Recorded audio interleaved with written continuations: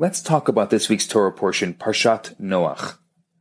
Tell me if this strikes a chord. You feel like you're on a small boat, being buffeted about by huge stormy waves, wave upon wave of pressures, stresses, classes, assignments, deadlines, crash about you, threatening to drown you beneath the onslaught. You see, life is like that. We're constantly faced by a deluge of obstacles and pressures, whether they're emotional, whether they're financial, or maybe even social.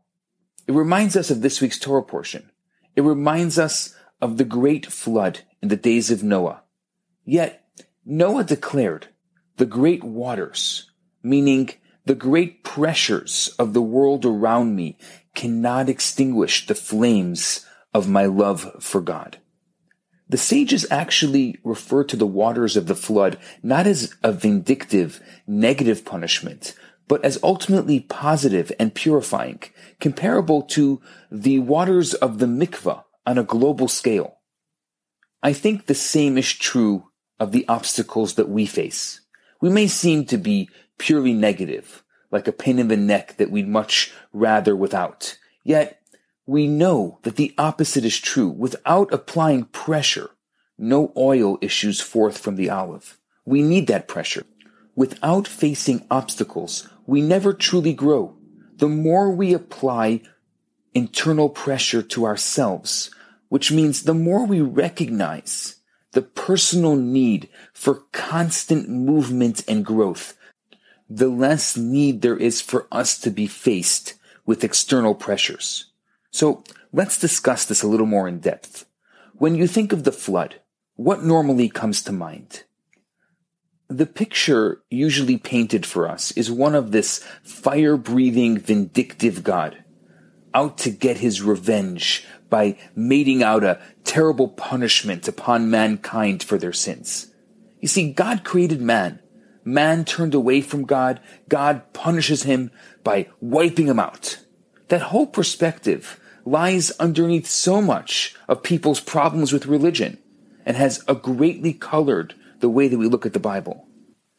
Kabbalah looks at the whole story and paints it completely different. Sure, we believe in reward and punishment. We even believe in hell and heaven. It's actually a comment that I often hear when I say this. No, you're kidding, right? Judaism doesn't believe in hell. The difference is that we don't believe in hell as purely punishment. God isn't petty. He's not looking to get back at people who have angered him. What he's interested in is people following the path that God has laid out for them. People fulfilling the mission that God has charged them with. That mission includes a spiritual journey.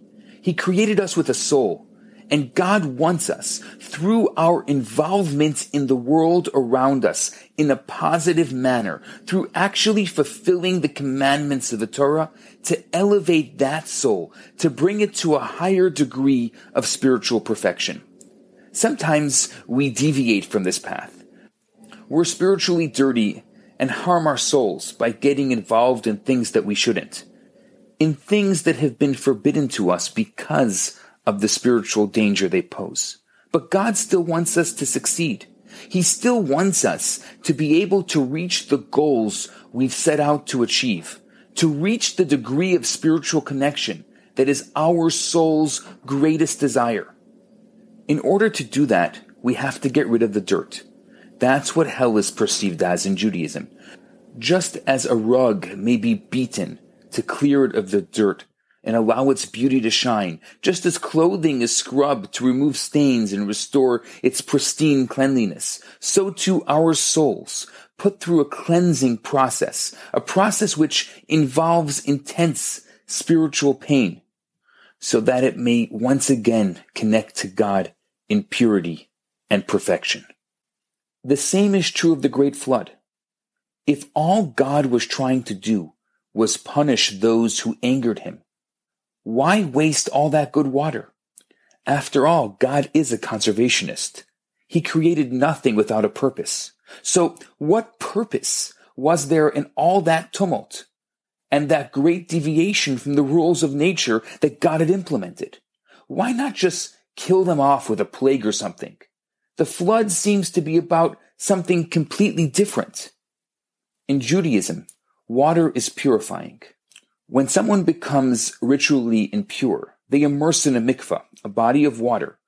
The flood, the mikvah, the body of water, the immersion is all about allowing the world, ourselves, our family, our marriage, to refresh and refocus on fulfilling its divinely ordained spiritual journey. Shabbat Shalom. Hi there. I just wanted to let you know that I just launched a brand new website. It's theloverabbi.com, TheLoverabbi.com, theloverabbi.com, and it has lots of very interesting things there. Especially, you can purchase a lot of the different classes and lectures that I have given over the past few years, and you can also take a look at the current classes and lectures that I'm giving and the current events that I am doing on relationships. So I encourage you to go check it out. It's theloverabbi.com. Thanks so much.